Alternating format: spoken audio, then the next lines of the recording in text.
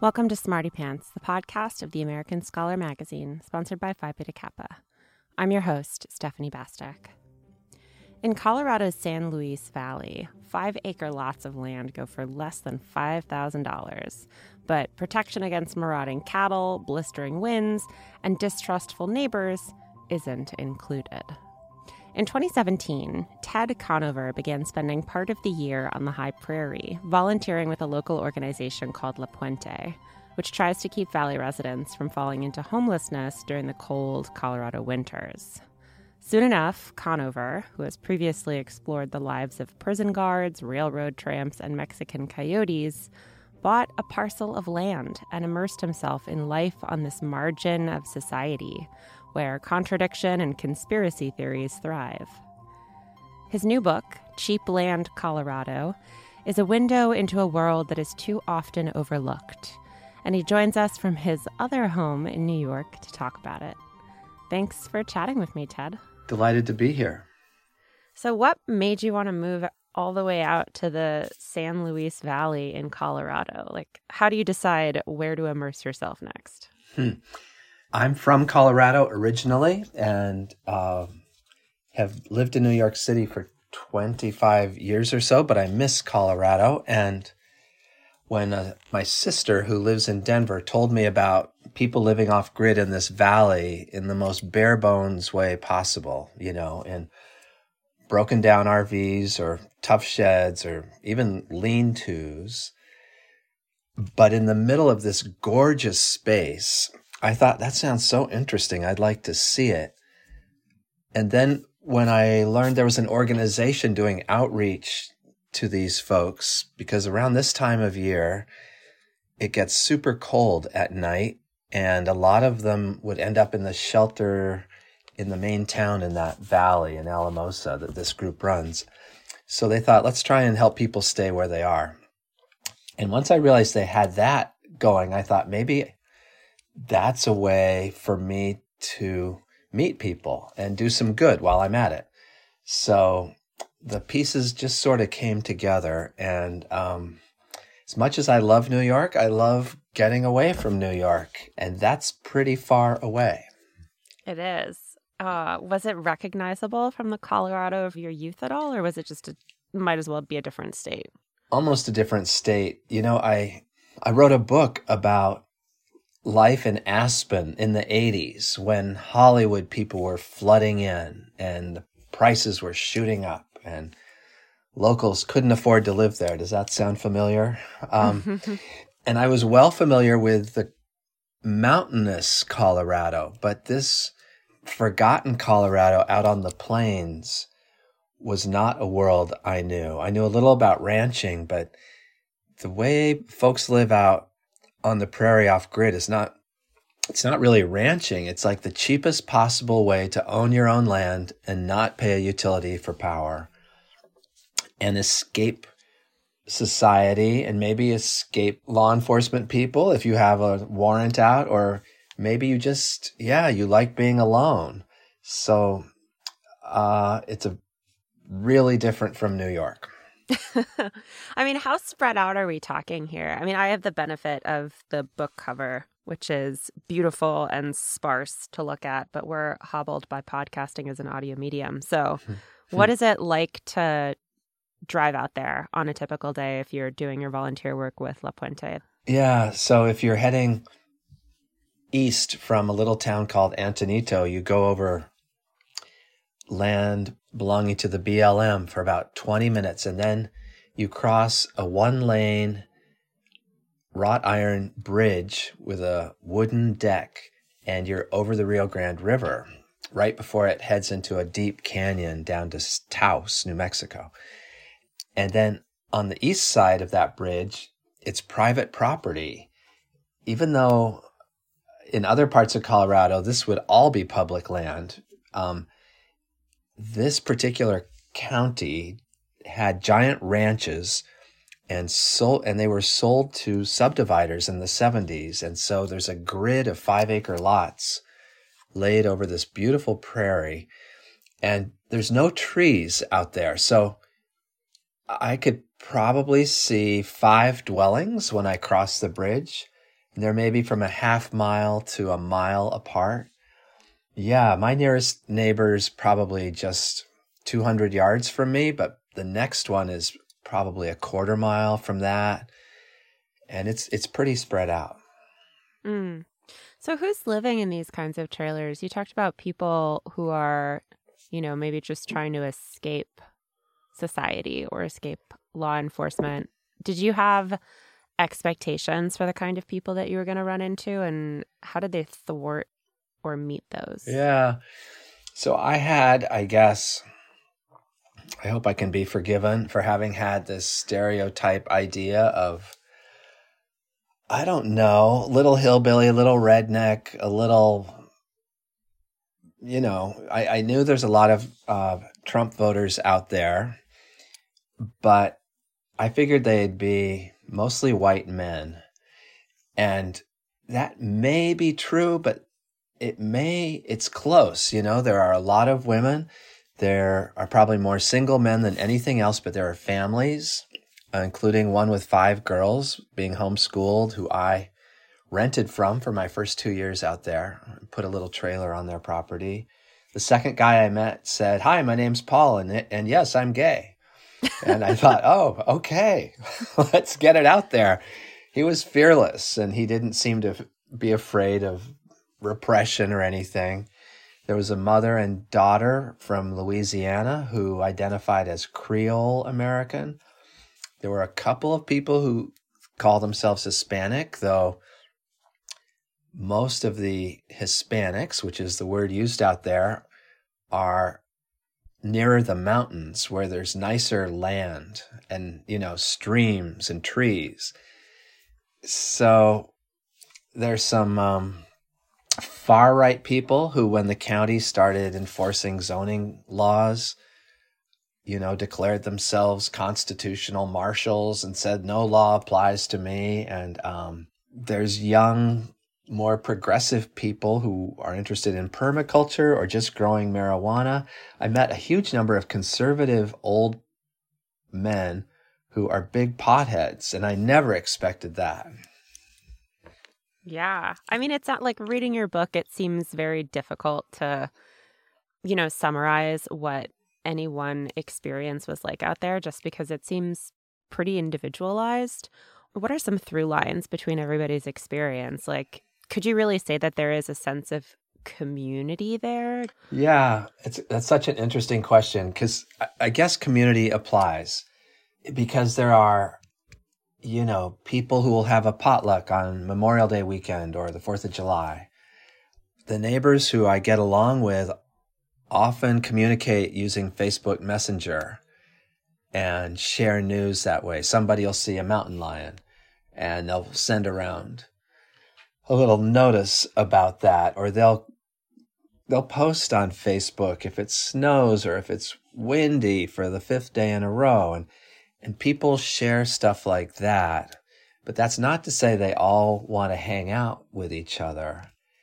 And I think people respect each other's desire, for distance, but they also look out for each other. One of my neighbors who lives in a tiny old camper trailer with 4 dogs, and he's got about 2 cubic yards of space for himself, had a problem with edema in his legs this summer. And Paul, who I mentioned to you a moment ago, is who he called for a ride to the hospital, because if you need an ambulance, it could be a long wait. And so for things like that, people step up. Paul drove him to the hospital, and people look out for each other, but cautiously, because there's some paranoia around marijuana, because a single marijuana plant, if it's big, is worth about $1,000. And people growing marijuana tend to have dogs and guns, and you have to be really careful approaching their homesteads if you are volunteering for La Puente like me.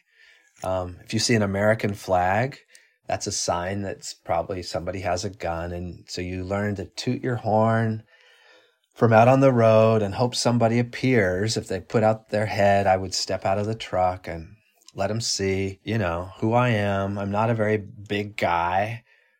I want people to think I'm not there to steal anything. I've got a big La Puente sign on the door of the truck.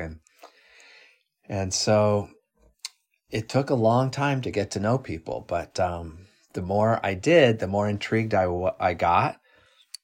After 2.5 years, I bought my own 5 acres, and I've been fixing it up since. And I never thought I would, but I've really connected to the place.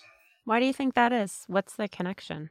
It's so beautiful, for one thing. It's just stunningly beautiful. The sky is gigantic, and the valley holds it between 2 mountain ranges, the Sangre de Cristos and the San Juans. So it's like you're cradled in this giant space. People say it's almost as big as New Jersey, this space. But you can see from side to side. And then, especially in the summer, the sky, super dramatic. Clouds form midday, wind picks up a little, and then there might be rain over on your left, 50 miles out, and you might see sunshine to your right, and behind you, a whole different kind of clouds gathering. But what, to me, makes it real is these sort of Mad Max touches here and there of, a collapsed trailer or something smoking. Maybe it's somebody's burn barrel, or maybe, I don't know. The day I moved out there, somebody's hash oil operation exploded and burned down their little fabric greenhouse. So you've got this sort of dangerous, off-the-wall stuff going on, and then you've got this serene, natural beauty, and it's all together. I mean, do you feel like you really won people's trust as a volunteer, since you are not out there all the time? You do have the option to leave. Oh, yeah. That's always the proviso, or the bottom line is I'll never understand it like they do because I can leave. But by coming back again and again, first time La Puente, second time, hi, I'm Ted, I'm a writer. I live in New York, believe it or not. And boy, some people are so skeptical then. But you have to persevere. And I would find that even with, 1 bar of cell phone signal, they would Google me, learn about me, and I'd be, just very upfront. Love to talk to you. I'd like to write about life out here. I think people would be interested. Nobody seems to know you're even here. Could I talk to you? And most people say yeah, and some say no, and that's just fine. I would take pictures later. Halfway through, I wrote an article for Harper's Magazine about the people I'd met so far. And then I took a box of 20 copies out there with me and gave them to everybody so they could, see what I'm up to. And most people liked it. The neighbor who complained first complained because I hadn't put him in. He's a guy who goes by the nickname Camaro Jim because he has an old red Camaro. And his life had just fallen apart in Aurora, Colorado. He'd lost his union job with a telecommunications company. His son had overdosed. His wife left him. He said, I had nothing left. I Googled cheap land, and I found Tennessee, and I found southern Colorado. And I thought, oh, I like Colorado. But he kind of feels his life is over, or the best part of it is. And so he's just sort of laying low down there. And you meet people with a lot of loss, people who haven't been able to live up to expectations, right? They've lost jobs or been laid off, people in poor health, veterans with PTSD. It's a sort of marginal, it's like the edge of society. It's people who don't fit in. Like a lot of people don't have all their teeth and feel this stigma when they go into town and everybody knows, oh, you're from out on the prairie. But they're more comfortable on the prairie, right? It's a place where people don't judge you for that. there's a lot of suffering, but it's the best life, I think, for a lot of these folks. They feel most free out there, even though sometimes it looks like a ghetto in paradise. You open the epilogue with an epigraph from Jelani Cobb, writing in The New Yorker. America's margins have often been the best vantage point from which to survey the weaknesses. I mean, what has your time in Colorado shown you about our weaknesses? One of our weaknesses is the huge political chasm we have right now. And you and I are talking just after the midterm elections, and there's some signs of moderation, right, on the political landscape. But, there are so many fans of former President Trump out there, and there's just a lot of, I'd say, anger and disillusionment over not really being able to live in the America you thought you could. And some of them blame Democrats, some of them blame people in cities. But I think it's common out there to have a feeling of exile, of being, unable to afford life where most people go, unable to afford gasoline so you can get your insulin in town. I mean, there's all kinds of deprivation and unhappiness about that. And it makes you think, well, maybe if as a society we could take better care of some of these people, some of the extremeness would go away. But that's only a theory. Yeah, I mean, it seems like there's like so many different problems, but like the big problem that undergirds a lot of experience out there is poverty. The land is cheap, but you can't afford a septic system. And because you can't afford a septic system, the government's going to penalize you for it. Exactly. And then you don't have the land anymore. I mean, how do you address something like this systemic poverty when people's only interaction with the government is not a positive one, to put it lightly? Yeah. Well, what's interesting out there is the government most of the time feels far away. And I think that appeals to people's libertarian impulses, right? Like if you called the sheriff's office, they could easily take an hour to get there. And the school buses that they send for these far-flung prairie kids, it seems much of the time they don't arrive. Ambulances, like I mentioned, take forever.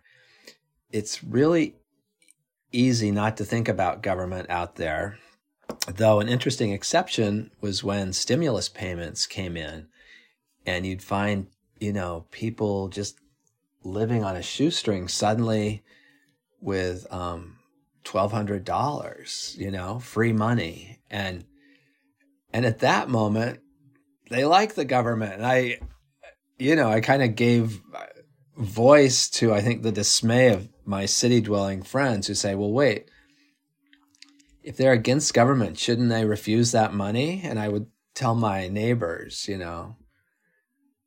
is this really consistent that you say you don't agree taxes should be high, you don't agree in these payments, but here you are taking them? And they all say, hey, I'd be a fool not to take it.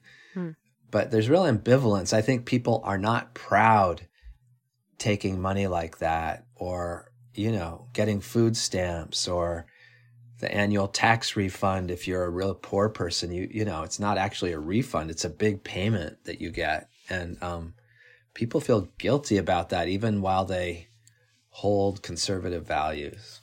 I'm curious about something you said earlier about wanting to go out and understand maybe extreme points of view. And since 2016, that's not an uncommon refrain. We heard it a lot in the aftermath of the election, but it can be kind of one-sided.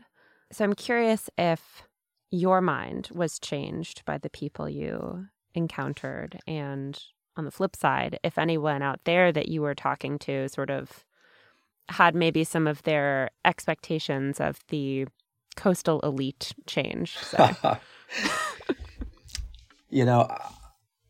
One of the hardest parts of the time I've spent out there is listening to people who seem to have just turned off the TV, or they've just gotten off the internet and they've heard some new crazy theory or outrageous falsehood, right? QAnon, and there's just, that stuff gets a lot of traction out there. You know, it's really hard to be spoken to by somebody who believes these things when you don't believe these things. And I remember asking a couple, they were immigrants from Poland.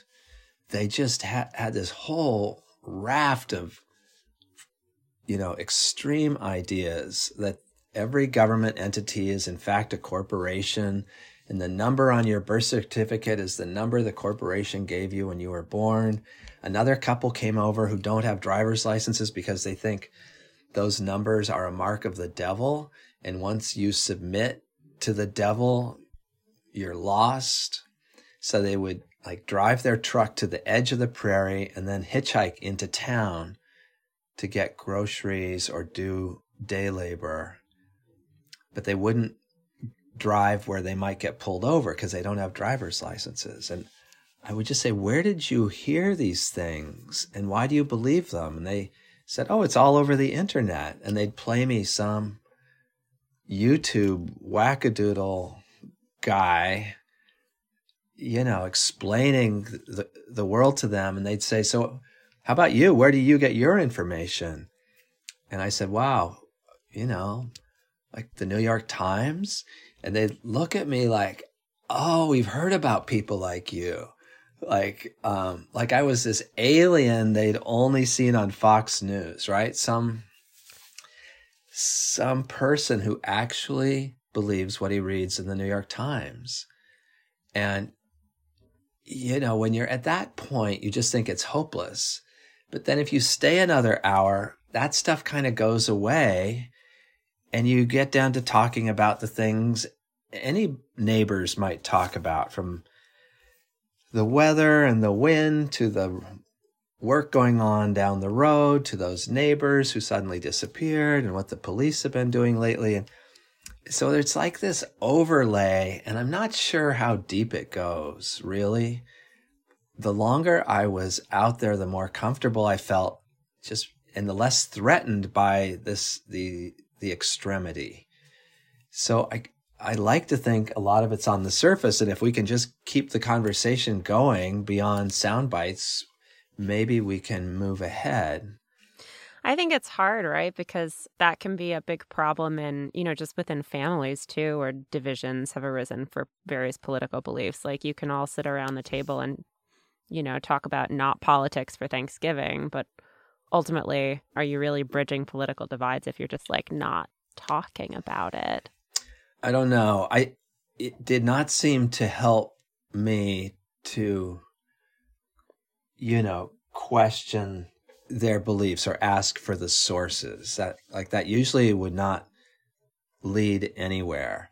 But when COVID hit, you know, I was in New York City early on and just saw how awful it was. And I'd go back to the Valley and people would say, so do you think it's a hoax? And I'd say, it's definitely not a hoax. This is real. You know, my neighbor works at a hospital. He says there's extra like refrigerated trailers outside because they ran out of morgue space. And I said, you've got to think about this if you're not in good health. And it wasn't until just the last year that several people who live near me out there died of COVID that I think people started believing in it finally. But I would show them the daily mortality email from the county health department. And I think I convinced a couple of people it was real. But yeah, you're kind of blowing against the wind sometimes. Yeah, COVID is such an interesting punctuation mark in your book, I guess, because by the time COVID hits in 2020, you've already established relationships with a lot of people. You know, you had been at work on this book. You had been living there for years at that point and had won trust. And, you know, a lot of times I feel like hard information or hard truths or, like we're persuaded by the people we know. You're more likely to believe people whom you trust. Yeah, it's true. Do you feel like COVID or the experience of talking to people about COVID, about this thing that they believed was a hoax, that you had seen firsthand coming from a big city that, might not have reached them on the prairie, do you feel like that tested any of your beliefs about how we form relationships or opinions or how we understand each other? Everything I experienced out there influenced my thinking about that. The whole skepticism around public health and what the CDC would say. I just kept thinking, well, if this disease is as virulent as the experts say, people will come around eventually because it's going to start affecting them. And that happened, but it took more than a year, right? Like, I remember this rancher who I greeted by extending my forearm, to bump forearms instead of shake his hand. He said, "Oh, Jesus, you're not doing that, are you?" And I said, "Just playing it safe." And turns out last year he was hospitalized. His daughter told me he almost died. And I'm not going to say, see, who's right now? I'm not going to go there because the guy suffered. But apparently it takes the actual suffering of people close to you to convince you of what's real.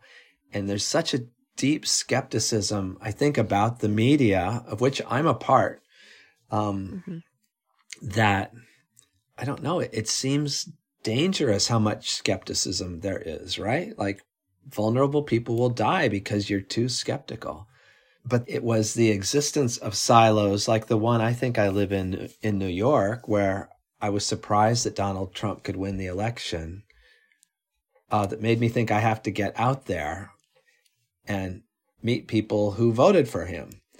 And I can't say I've arrived at, concrete solutions for what made them do that. But I feel in a small way, I've had a whole bunch of dialogues, and people out there now know my book. They'll read my book. A bunch of Prairie people came to presentations I gave there last week. And I don't know. I just think connection is good. And me being connected to them and them being connected to me, I hope is a positive thing. Fingers crossed. Well, it seems like your entire career has been engaged with the margins of society, with people who are forgotten.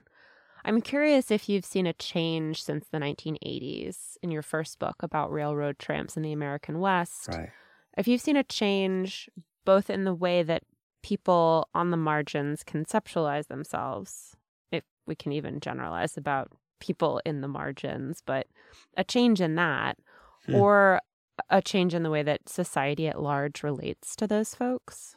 I think it's a very hard thing to generalize about, but one difference between the people I met riding freight trains 40 years ago and the people I meet out on the prairie now, who are often from the same sort of social class, working class, mostly white, I think due to MAGA and Donald Trump, they are more politicized and more angry than they were. I also think, though, there's a more interesting sense of them. Back then, it was more clearly white people and everybody else. And now, white people are still in the majority on the prairie, but they're married to brown people. They are close friends with black people. And many of those people of color share conservative or libertarian ideas, right? Like that's more complicated and nuanced than it was years ago, right? I just think it's harder to draw dark lines around ethnicities and ideologies and class. It's like the old conservative guys who are just smoking a lot of marijuana, and read and have a Bible on the table. And it's like these things get mixed, and the old alignments are not necessarily still there. It's not just hippies smoking weed. It's the people who would have belonged to the John Birch Society, but now they're MAGA, and they've got pistols on their hips at the 4th of July potluck, which is a common thing, by the way. And I think with the rise of MAGA, you could say the margins are a little more organized than they used to be. Especially the people feeling on the outs who are right of center. But it's so hard to make other generalizations. I mean, another one I could make is there's a huge pessimism out there about the longevity of our civilization. Like being a prepper out there is commonplace. And it's men and it's women, and they have this idea that people in the cities are going to find their life unsustainable, and the riots that wreck cities will force those people out to the prairie where locals will have to defend themselves, I guess, against people like me who are hungry and want their pickup trucks. So that's a new development, that whole apocalyptic millennial thing is much bigger than it used to be. Maybe that's why you won their respect, because you were coming early. That's right. That's right. I'm not going to be one of these last-minute preppers. We have links in the show notes to Ted Conover's new book, Cheap Land, Colorado, Off-Gridders at America's Edge, as well as the Harper's essay that Ted alluded to in the interview. Our autumn 2022 cover story explored another American margin, the wild ginseng hunters of Appalachia. We've got a link to that as well. We're taking a break next week to savor some turkey, but we'll be back on December 2nd. Till then, take care and stay sharp.